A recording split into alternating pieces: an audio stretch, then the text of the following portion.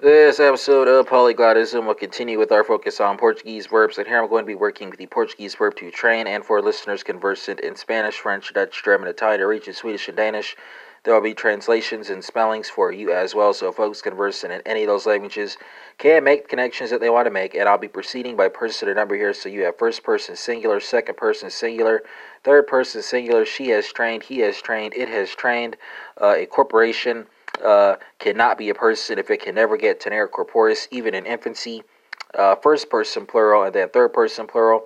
Portuguese folks will take us away here. That's going to be tenio, tens, tem, temos, tem, treinados, but Treinado.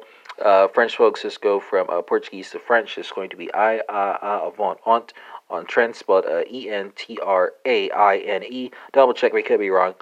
Dutch folks, let's go from French to Dutch. It's going to be heft, have, get trainered, spelled Getrained. German folks, let's go from Dutch to German. It's going to be have, hast, hat, haven't, trainiert, spelled Train. IERT, if I'm not mistaken. Italian folks, let's go from German to Italian. That's going to be ho, hi, ha, abbiamo, hanno. Formato, spelled Formato. And for Norwegian, Swedish, and Danish friends, you have set, trainet, har, tran, and ha, tranet, spelled Trenet. Tran and Traenet. That AE in the Danish one is a diphthong.